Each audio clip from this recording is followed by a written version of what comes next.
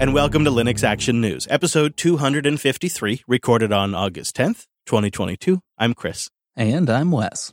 Hello, Wes. Let's do the news. We start this week with the question we know is on the minds of all of you out there. What's the latest with Microsoft's Linux distribution? It was just over a year ago that the world was shocked to learn Microsoft had been working on CBL Mariner. And not only have they been issuing steady updates, but they've also been extending its capabilities. And Microsoft has been issuing one or sometimes even more updates per month. And this week, it marked the release of CBL Mariner 2.0, the July 2022 update 2. So I take that to mean they had 2 updates in 1 month. And it seems that the release itself, well, there's a lot in there, but one of the things that caught our attention is more and more packages are being added that make the distribution at least somewhat practical to run on bare metal now. Now, we should note that this all still appears to be very use case specific, so no, don't expect a desktop spin anytime soon.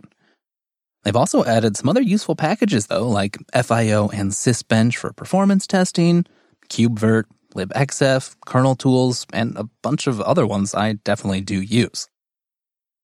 This newest revision to CBL Mariner 2.0 also adds a few more packages to its subset of Fedora RPMs, network configuration support for unattended ISO installs, that's handy, and it brings Linux 5.15 LTS to the mix, among a bunch of other fixes and improvements. The adventurous among you out there can actually go find an ISO link from the GitHub README page, which we will have in the notes. But I can't help wonder, how far does this go? It starts to get bare metal support over time. It starts to get more and more package support, more and more scripting for unattended installations. How far does this go? And I think the second question that I feel in all of this is, and I'd love to hear the audience's input on this. So, dear listener, how do you think the Linux community is going to process this information about CBL Mariner and process the information around its continued growth as they push it forward? Go to linuxactionnews.com/contact to let me know, or send a boost into the show with a new podcast app. Security issues around the free software supply chain have become a popular topic of discussion lately. At the core of the concern is how we verify the many different free libraries and components that modern application stacks depend on. The Microsoft-owned GitHub announced on Monday that it plans to support code signing for NPM software packages using the code signing platform SigStore. That tool grew out of a collaboration with multiple tech companies to make it much easier for open source maintainers to verify that the source code they create is the same code that ends up in the software packages actually being downloaded and used by end users worldwide. Those multiple tech companies include the likes of the Linux Foundation, Google, Red Hat, Purdue University, and ChainGuard. There's also been some significant adoption of SigStore by the likes of Kubernetes, and there's even an official tool for signing Python packages using SigStore these days. Of course, with any tool like this that requires additional work, SigStore relies on being free and easy to use to spur adoption and to get people to actually use it. GitHub says it's starting with a proposal on how SigStore will be implemented for NPM, and then also having an open comment period to get feedback from the community on exactly how the tool will be deployed. And on the topic of GitHub, also on Monday, the source code for an open source Ethereum privacy mixer called Tornado Cash was completely removed from GitHub, prompting outcry from privacy and free speech advocates alike. This all happened after the U.S. Treasury Department added the Tornado Cash website and a long list of Ethereum addresses to its specially designated nationals list, banning American citizens from using the tool or transacting with those addresses. If you're not familiar, Tornado Cash is an app that lets users make private transactions on the Ethereum network. It does this by pooling together Ethereum deposited by many different users and mixing them together so those transactions are obscured. Within hours of the announcement by the Treasury Department, reports started to emerge that GitHub had taken action, shutting down both the Tornado Cash project page, but also the developer's entire GitHub account. The developer then took to Twitter asking, Is it now illegal to write open source code? For their part, GitHub says they had no choice but to act. Though that response certainly has provoked a general outcry from several industry leaders who cited the 1996 federal court case Bernstein v. U.S., which established source code as speech, protected by the First Amendment. And Matthew Green, a cryptography professor at Johns Hopkins University, said, quote, 30 years of hard legal work to establish First Amendment protections around software distribution, blown up in a day by GitHub and Microsoft. In response to clarification on the situation, a GitHub spokesperson said, quote, trade laws require GitHub to restrict users and customers identified as specially designated nationals or other denied or blocked parties, or that may be using GitHub on behalf of blocked parties. It's an understandable tough position for Microsoft and GitHub. Notable, though, the U.S. Treasury's sanctions on Tornado Cash do not name the Tornado Cash developer or anyone involved with the project. In fact, the only identifying information in there is Tornado Cash, the project, the name, and some Ethereum addresses. There is no individuals listed at all. A tricky situation, to be sure. We're just glad there are still viable self-hosting alternatives that are out there. But, sticking with GitHub for one last story, many of us became aware of a privacy policy reversal after a staffer tweeted about the issue. Yeah, on December 17th, GitHub published a blog post promising not to use non-essential cookies out of concern for user privacy. But a week ago, that blog post got an update with an asterisk signifying that the privacy policy had changed. It seems that for GitHub Enterprise Marketing subdomains, non-essential cookies are back on the menu, with the reason being just quite simply, quote, better reach and to improve the web experience for enterprise users. If you're not comfortable with that change, well, there is a 30-day comment period. You can find it at linuxactionnews.com/253.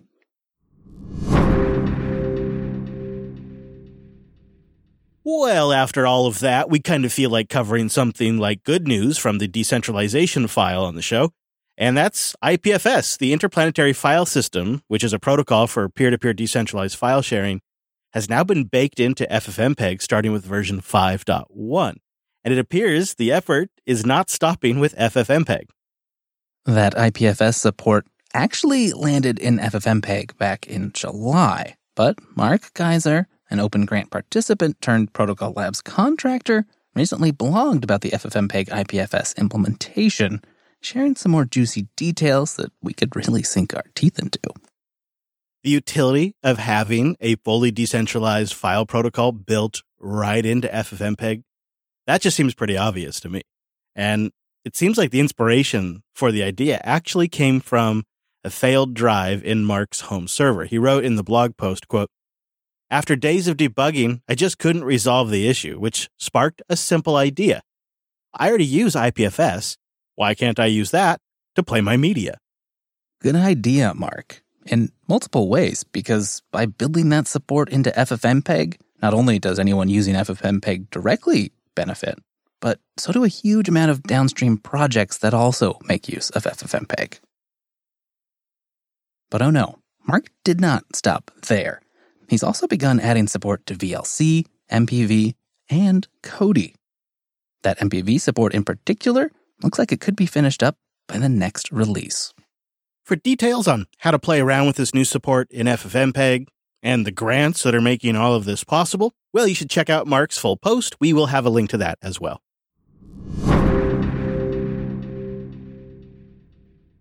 Ubuntu 22.04.1 LTS was scheduled for release earlier this week, but that's been pushed back by an additional week after a bug was found that led to snaps like Firefox failing to launch. Now, if you've already upgraded to Ubuntu 22.04.1 via apt upgrades, don't worry. This bug actually only affects new OEM installs. As for the bug itself, well, that was found in the final hours before release. Thankfully, though, as we record right now, the fix has been completed and it's on track for that new release window. Linode.com/LAN. Go there to get $100 in 60-day credit on a new account, and it's just a great way to support the show. Linode is our hosting provider. They are the simple, affordable hosting provider that has, I believe, the best performance in the business, and the studies keep backing that up. Fast, reliable cloud hosting. That's Linode right there, with real humans that are available to help you 365 days a year. Linode is how we run everything we've built in the last few years in the cloud. And like us, Linode loves Linux. And that stuff matters to me. As a business owner, I want to patronize other businesses that support the Linux ecosystem. And Linode does. They provide support for projects, they invest in open source, and they also invest in the community. They're sending us down to California in September to meet up with a whole bunch of you and get to take a tour of JPL. And Linode doesn't do that because they're going to make a ton of money on it, although hopefully they'll get some of you to sign up as a show of support. But they do it as an investment in the community because they're long-term thinkers. I mean, they've been doing this for nearly 19 years, so they've really figured out how to do this right. And because they are Linux enthusiasts themselves, they get that connection to the community like no other provider does. And of course, it doesn't hurt that they're 30 to 50% cheaper than the hyperscalers that want to lock into their esoteric, crazy platforms with their own unique languages and names for everything, where they've forked a bunch of projects and call them something completely different now. You know what I'm talking about. That's not Linode's game. Linode's game is simple, affordable, accessible cloud hosting. Their game is the best place to run applications on Linux. They've recently rolled out NVMe storage, AMD EPYC processors. They are their own ISP. And with 11 data centers around the world, you'll find something close to you that's nice and fast. It's so nice. It really is, because honestly, I wouldn't want to host my stuff anywhere else. I'm really happy to say that we are proud Linode users, and I think you're going to love it too. And they just recently updated their Kali Linux support. So they added Kali Linux support, and then a new version of Kali came out, and they've already updated the version of Kali that they now let you run.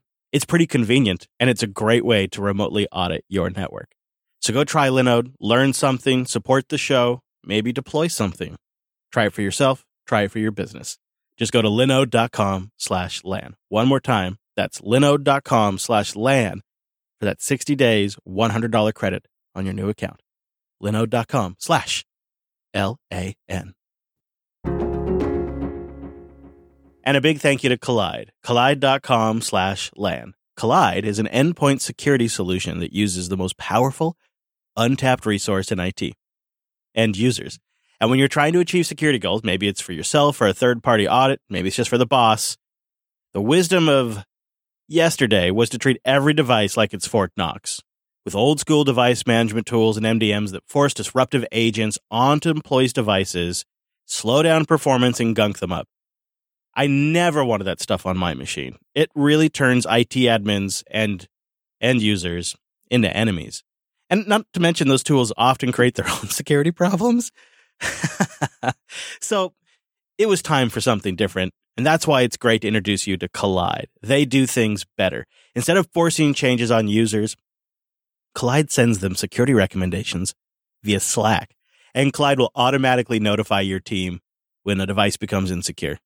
And it'll give that person step-by-step instructions on how to solve the problem. And by reaching out to employees via a friendly Slack DM and then educating them about policies, well, Kolide helps you build a culture in which everyone contributes to security because everyone understands how and why to do it. And for IT admins, Kolide provides a single dashboard that lets you monitor the security of your entire fleet. Maybe they're on a Mac, maybe they're on Windows, and even when they're on Linux. You can see at a glance which employees have their disks encrypted, their OS up to date, and a password manager installed, making it easy to prove compliance with your auditors, your customers, and leadership. So that's Kolide, user-centered, cross-platform endpoint security for teams that Slack. You can meet your compliance goals by putting users first. Visit kolide.com/LAN to find out how. If you follow that link, go there. They'll hook you up with a goodie bag, including a free t-shirt just for activating a free trial. You know I love that free swag. So go get it. It's kolide.com/LAN. That's KOLIDE.com/LAN. You'd be forgiven for thinking you missed the announcement this week of the next Linux kernel officially getting the 6.0 major version number. After all, there seems to even be some confusion about that on the Linux kernel mailing list right now. You might just say that excitement is building for this next release. But we don't actually know yet. There's no official announcement. Probably only Linus really knows if we're going to get 6.0 or 5.20 for the next kernel release. Historically, Linus has bumped the major number around the .19 release, but he sometimes does it for the .20 release. For example, Linux 4.0 came after Linux 3.19.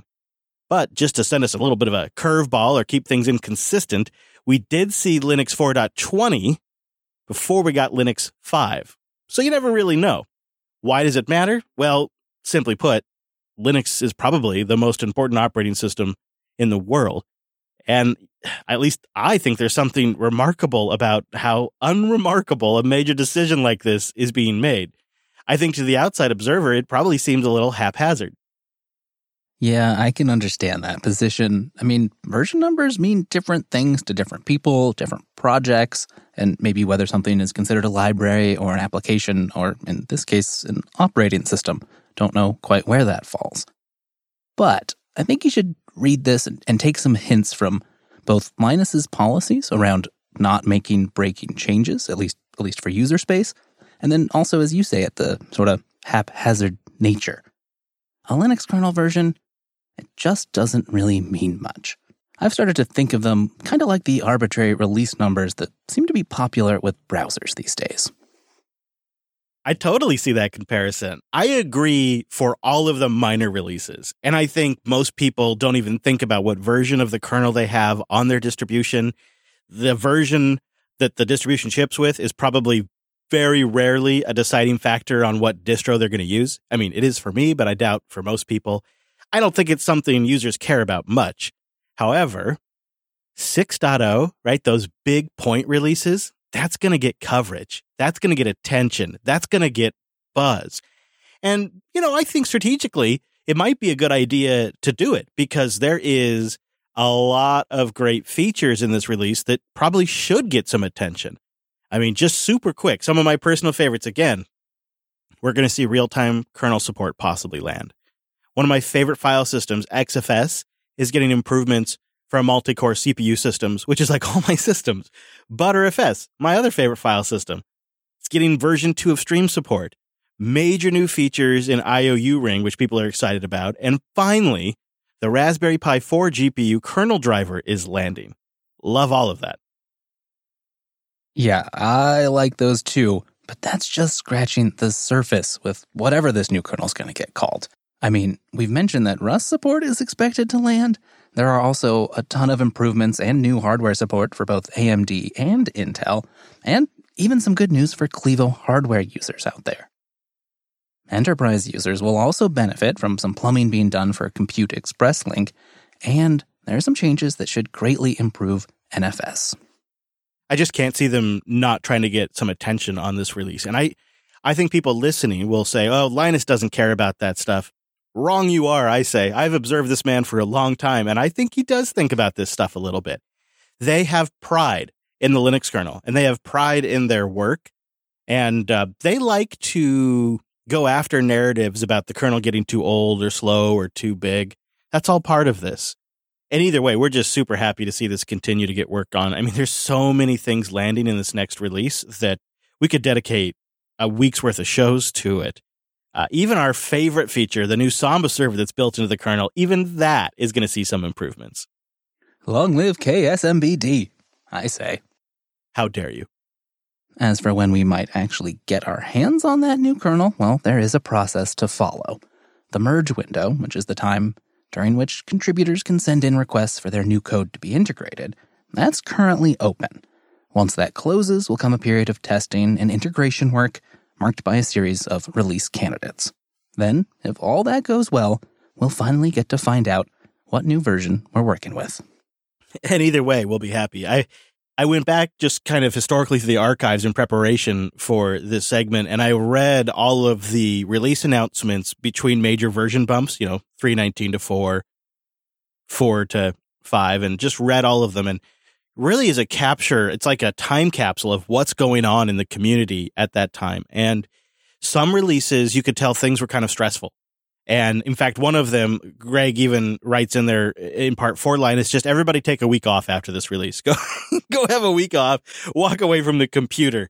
That's not the sense I get with this release. There's a lot of new stuff in here and a lot of excitement. And the kernel really seems to be firing on all cylinders this release cycle. And every single day, Wes and I are seeing a new story, a new announcement about something landing in the kernel, about some work being done, about some improvement. There is just a level of development, I think, looking back at those archives, that we didn't know where we'd be at back then. We weren't sure if it would be able to continue. There was a lot of talk if the development was sustainable in the kernel. And here we are, and it's firing on all cylinders. They're doing great. We'll have a link to some good resources in the show notes for all of that stuff, including a really good write-up about the new user space block driver that's going to work with IOU Ring over on lwn.net. So if you're into that stuff, that's definitely worth a read. But either way, we're going to follow the development and all this stuff pretty closely, and we'll report back to you what ships, when it ships, what you need to know about. So to find out what's going to happen to your Linux install before it happens, go subscribe to the show over at linuxactionnews.com/subscribe for all the ways to get those new episodes. And linuxactionnews.com/contact for ways to get in touch. Would you like to get an ad-free version of this show? You can support this show and the entire network by becoming a member over at jupiter.party. Whichever version you choose, we'll be back next week with our take on the latest Linux and open source news. Thanks for joining us. And that's all the news for this week.